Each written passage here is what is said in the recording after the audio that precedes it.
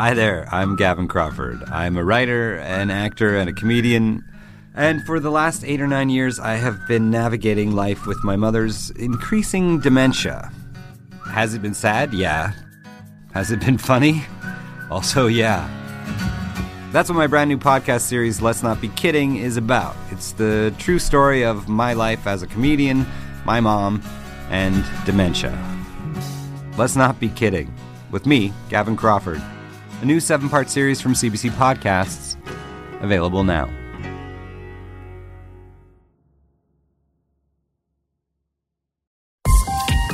This is a CBC podcast.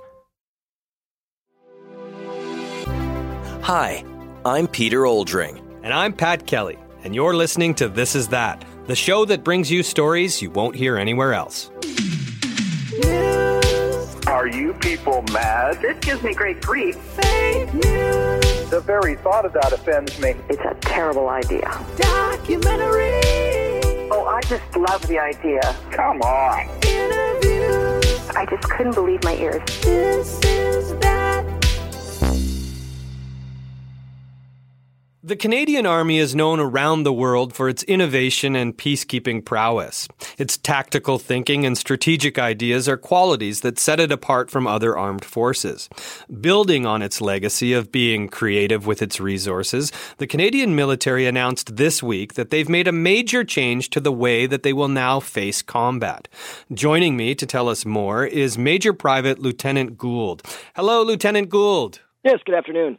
Thank you very much for being on the program with us today. Absolutely, it's my pleasure. Thank you for having me. So, what changes are coming to the Canadian Armed Forces?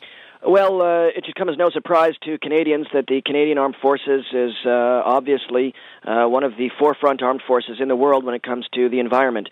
And continuing with that thought, we have acquired a series of MB-2000s, which will change how we go about doing ground operations.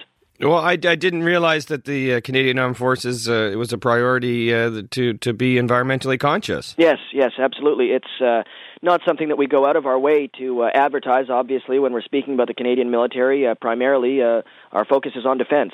But you have to remember, one of the qualities we hold very dearly in this country is that we are green-oriented, that we are environmentally sensitive, and that extends to all branches of the military as well, yes.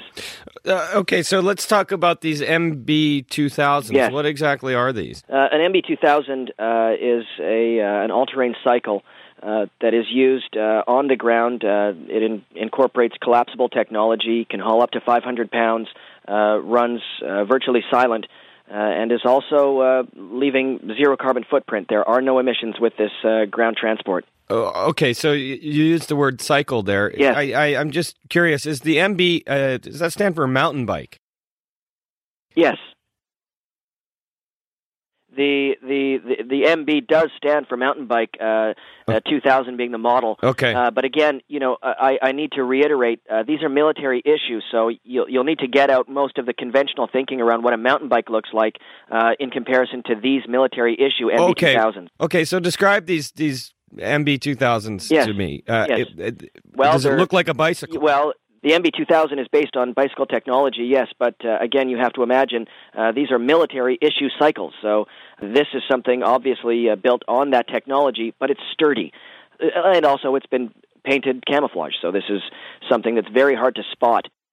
So I want to get a sense of how this is protecting the environment. Are these bicycles replacing other vehicles that you have in the armed forces? Again, I'll allow you to use the term bicycle, but these are MB-2000s, which is it is an all-terrain, two-wheel apparatus that give our ground troops unlimited mobility and agility in most circumstances. Now, these will, for most intensive purposes, replace things like Humvees and Jeeps, tanks. As an economically much smarter choice for our troops, and also the environmental impact of these bicycles or of the MB-2000s is next to nothing at all. So by replacing an armored Jeep or a Humvee with essentially, I guess, bicycles. Yes, it's, and I want to make sure that we're making this very clear. These are military issue MB2000. Okay, so we'll call them MB2000s. Yes. So how many MB2000s are you getting for the price of a Humvee? Well, each of these MB2000s is approximately $780 each Canadian. So you have to imagine, well, how many of these cycles can we purchase for the cost of even one Jeep? Again, we have to remind ourselves the carbon footprint that is left behind from the MB2000 is nothing. Whereas you imagine the emissions that are being literally chugged outside of a Humvee as it makes its way on a reconnaissance mission, those are emissions that we can't take back. So we need to be very mindful here that the MB2000s not only gives our ground troops that mobility, but it's also an ethical and green choice. This is about the environment. Well, I want to thank you for being on the program today. Thank you very much. It's been a pleasure to speak with you this afternoon.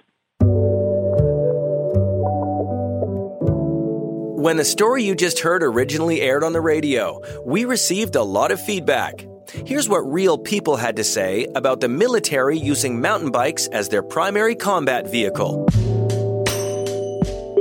I think we should all get together and congratulate Canada's military for finding one more way to make itself the laughing stock of the world.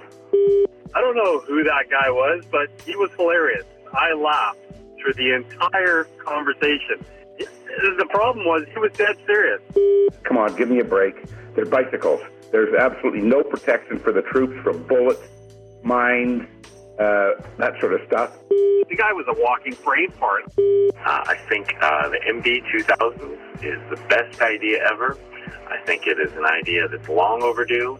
I do think that there could well be a place for bicycles. Troops on bicycles can cover ground a lot faster than troops hoofing it on their feet. I'm sure that when they're getting chased by the Taliban, that pedaling as fast as they can probably isn't going to cut the mustard. These guys are putting our troops in danger, and the argument is we're not producing greenhouse gases. When the bullets start flying, greenhouse gases don't rate very high on the list.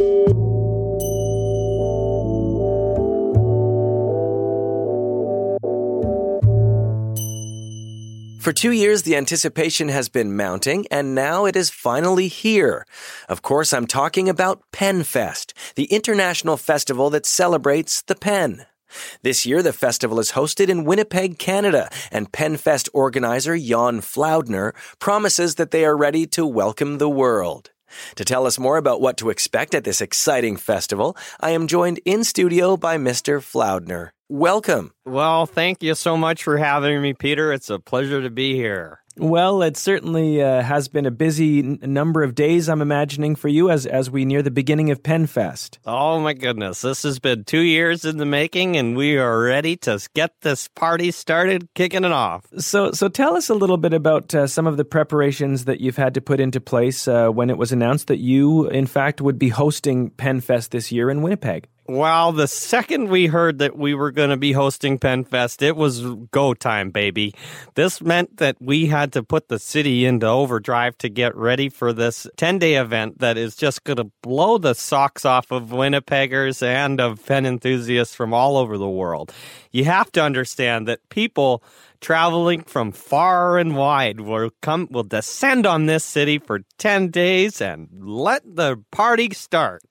Well, it's certainly, I can tell the enthusiasm in your voice as we're on the cusp of the festival beginning. Can you tell us about what to expect over the 10 days and maybe some of the venues that have been built specifically for PenFest? Well, PenFest kicks off tomorrow night with the opening ceremonies, and that's a party, baby. What's going to happen is we are doing, for first time ever, at PenFest, we have hired one of the technical engineers from Cirque du Soleil, baby, and he has organized the opening ceremonies that will kick this party off right.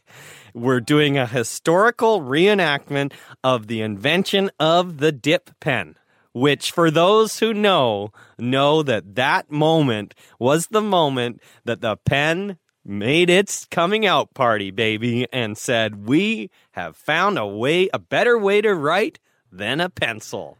So where will something like the opening ceremonies be taking place? It sounds like quite a large event. This is at our main venue. This venue is what will host all of the celebrations of what we like to call the four majors. The ballpoint pen, the fountain pen, the roller pen, and believe it or not, a marker is a pen, baby. And so that opening ceremonies will kick off there, and then the parade begins going down Portage, wrapping back up Main, back to where the party will go till midnight. Well, walk us through the 10 days. Obviously, it's going to be an action-packed 10 days. Are there some highlights that visitors to Winnipeg will want to make sure not to miss? If you're a pen enthusiast, this is where you want to be. We have pens coming from as far away as Africa, Ireland, Cleveland. This is 10 days where people who truly do love pens can be with each other and party, baby. Well, it certainly sounds like you've got an exciting 10 days planned. Is there anything specifically you yourself that you are most excited to participate in or to see? Every Pen Fest for me, one of the greatest events is the Swap and Talk. And what that is every pen enthusiast brings one of their favorite pens that they don't mind departing with. And all of the attendees converge in the center of the convention center with the sound of the air horn. The Swap and Talk begins, and everybody mingles together, sharing the story of this favorite pen, and then you find one that you want to swap with, and you've made a friend for life. Wow. So what pen will you be bringing to the Swap and Talk? I have a quill pen that I got from the Civil War era, that I bought on eBay, that I've had for 10 years, but guess what? It's time to find myself a historical marker. Well, it certainly sounds exciting, and I know that the opening ceremony starts tomorrow. For those people that are making, traveling a great distance to come to PenFest, any final thoughts or words that you want to leave with them as they are ready to begin PenFest 2014? Bring your sleep masks, because you're going to want to catch the naps when you can, because you're not going to be sleeping much. PenFest, baby.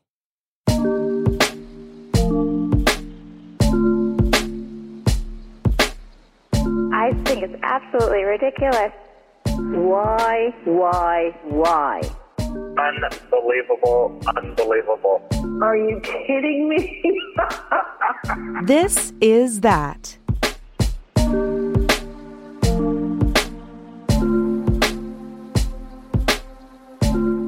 And now, a This Is That documentary.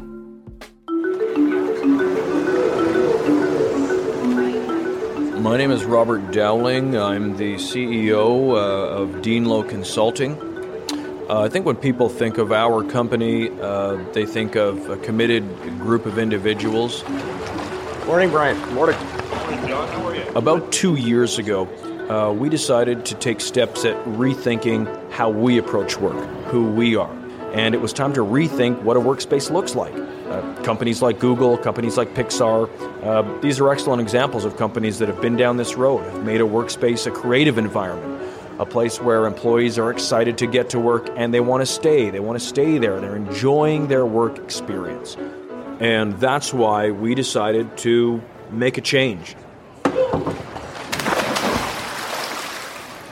The aquatic work environment, or as we refer to it, the AWE, the AWE, is a work environment where 90% of the actual workspace is a functioning pool. Hey, listen, are we still on for 11:30? Yeah, I just had a conference call that I'm going to take in the shallow end, and then why don't they meet you down here, yeah? Yeah, great. I've got a lunch at 1:30, so it will have to keep it brief, but... Good to see you. I like the new trunks. Thank you. What we're finding is that giving employees a creative workspace keeps them on their toes, gives them fresh ideas. And there's also a lot of information which suggests correlations between creative thinking and time spent in an aquatic setting. So we dove in. Here's what I want to do. Let's break off into 3 work teams. Diane and Keith, you can take the shallow end. I'll go in the deep end with Carl. And everyone else can use the hot tub. We really need to think outside the box on this rebrand, okay? This is a big client for us, so if you want to take some masks and flippers and go to the deep end, that's fine. Yes, you've got to pop out to check emails, and we don't eat in the pool. The food is only at your desk. But other than that, starting at 7:30 in the morning, we are hard at work in the aquatic work environment. My name is Rick Cornell, and I am an account manager. When I first heard of that we were transforming our office into an aqua workspace, I was a little bit skeptical. I'd never heard of it before. But, over the last few months, I've seen our productivity go through the roof. And, it takes a little bit of getting used to not showing up to work in a suit and tie and instead wearing your trunks. But it's fantastic. At the beginning, we had some body image issues, but, now people just can't wait to get to work and hop in the pool and splash around and really start to get some work done. Hi, is this Eric? Yeah, I'm having a little trouble hearing you. Yeah, it's I took the call in the hot tub here, so I think you're probably hearing the bubbles. Okay, well, if this isn't a good time, I can call you back this afternoon. No, this is a great time. I actually booked the tub so that we could have this conversation, so we've got a good 15 minutes here. So give me a little backstory here. I'm having here. a tough time hearing you. I'm sorry. Just try to stick with me on this. Can I ask you to get out of the pool? Well, it's probably going to sound about the same no matter where I am. We have an aquatic work environment.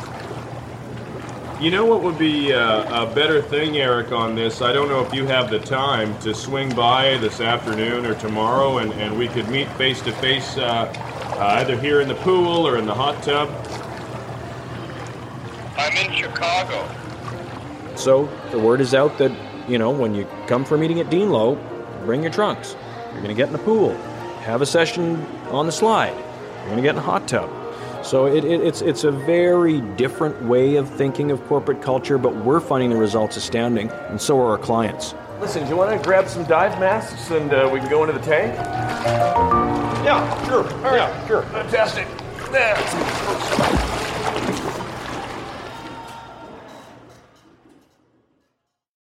I don't know if you knew this, but the world of podcasting is massive. Hi, I'm Leah. I'm the host of CBC's podcast playlist. There is such a constant avalanche of new releases, it can be hard to keep up. Luckily, Podcast Playlist can help. Every week, we deep dive into the podcast world to find the most compelling stories. And every month, we'll give you a sneak peek into the hottest new releases so you can stay ahead. Tune in to Podcast Playlist on CBC Listen and everywhere you get your podcasts.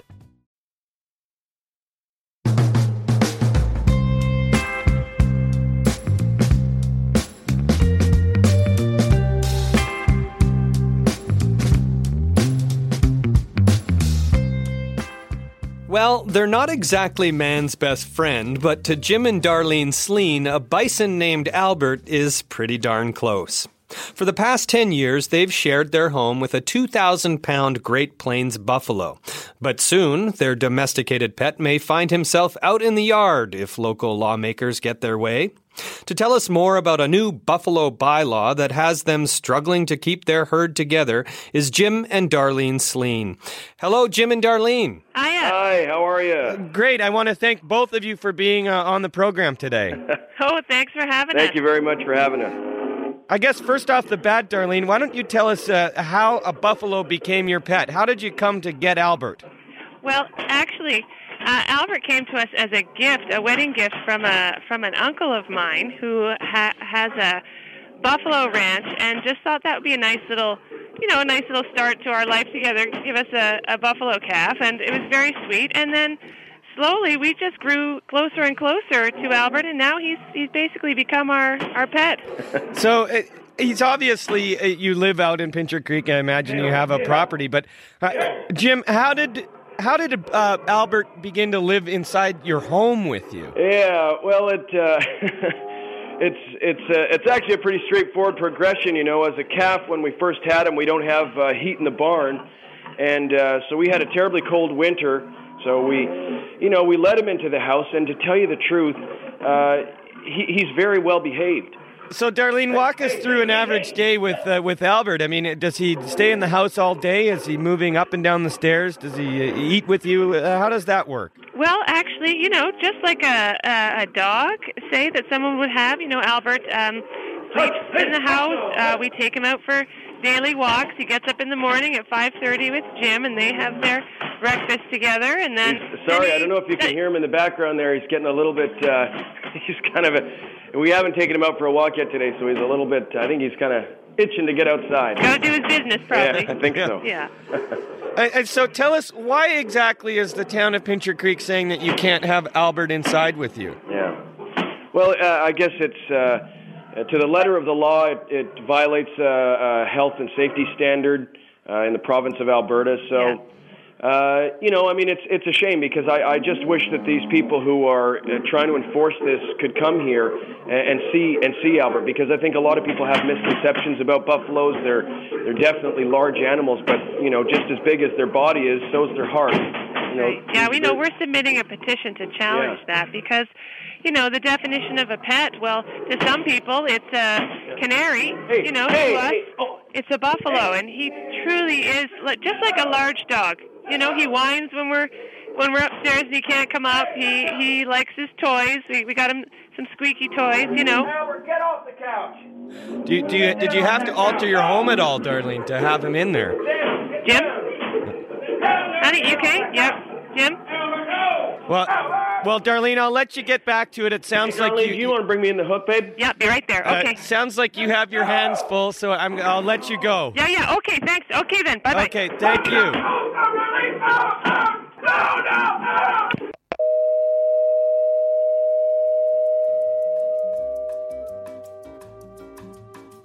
That was Jim and Darlene Sleen, a couple who are currently in a battle with local lawmakers over allowing their 2,000-pound pet buffalo to live inside their home.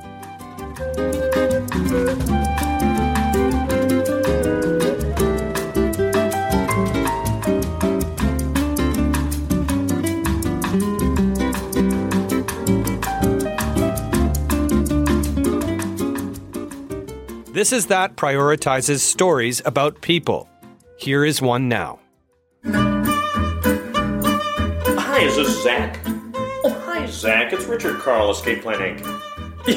Yes, I know you were expecting my call. Well, my name is Richard Carl, and I am the owner, CEO of Escape Plan Inc., which is basically Canada's premier elopement planning service. You're not getting cold feet. The wedding is still off.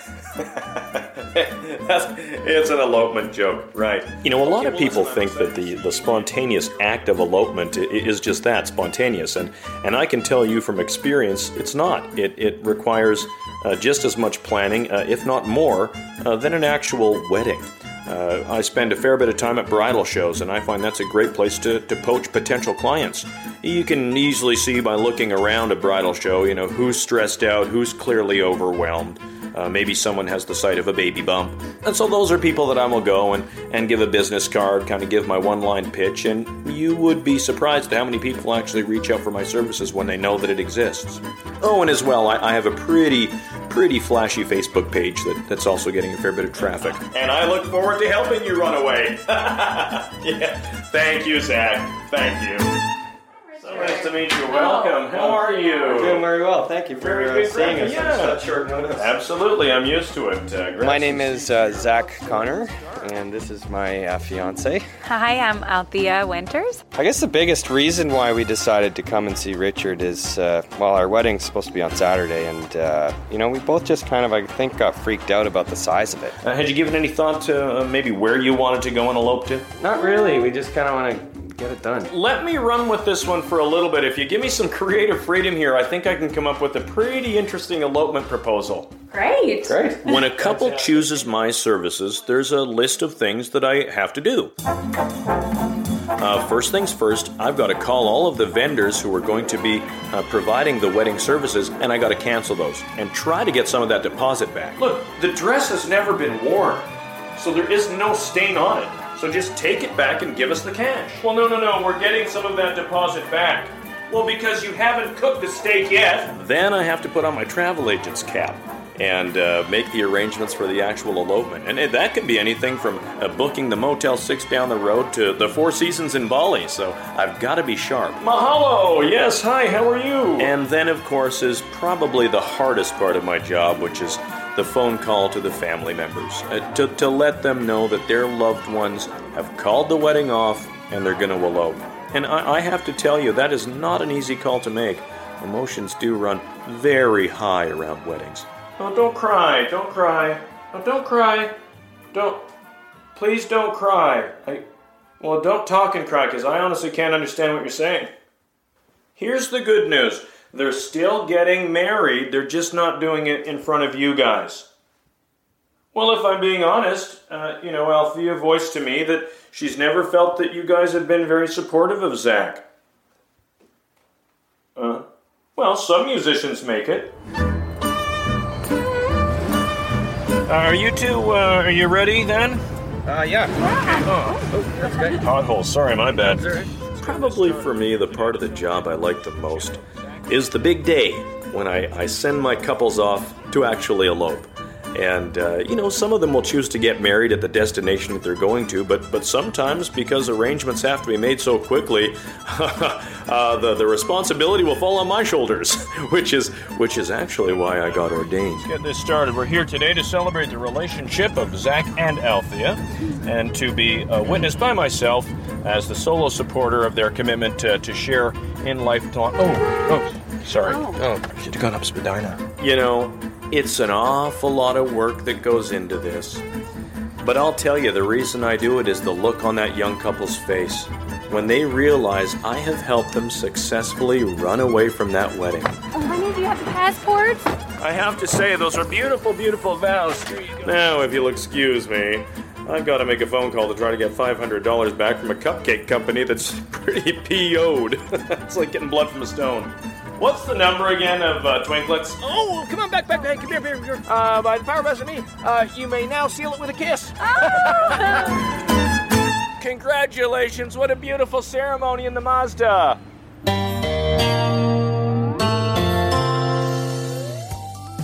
Well, that was another episode of This Is That from CBC Podcasts. This show was created and performed by me, Pat Kelly. And by me, Peter Oldring. With additional voices supplied by Teresa Pavlinick and Sarah Erickson. Production support by Kelly and Kelly. Head of production, Lauren Berkovich. Senior producer and sound designer, Chris Kelly. Additional editing by Max Collins. With special thanks to Mike Palazzo, Kurt Smeaton, and Chris Straw. Roshni Nair is our digital coordinating producer. Executive producers are Cecil Fernandez and Chris Oak. Tanya Springer is the senior manager of CBC Podcasts, and Arif Noorani is the director. Thanks for listening, and remember, if it's not this, then it must be that.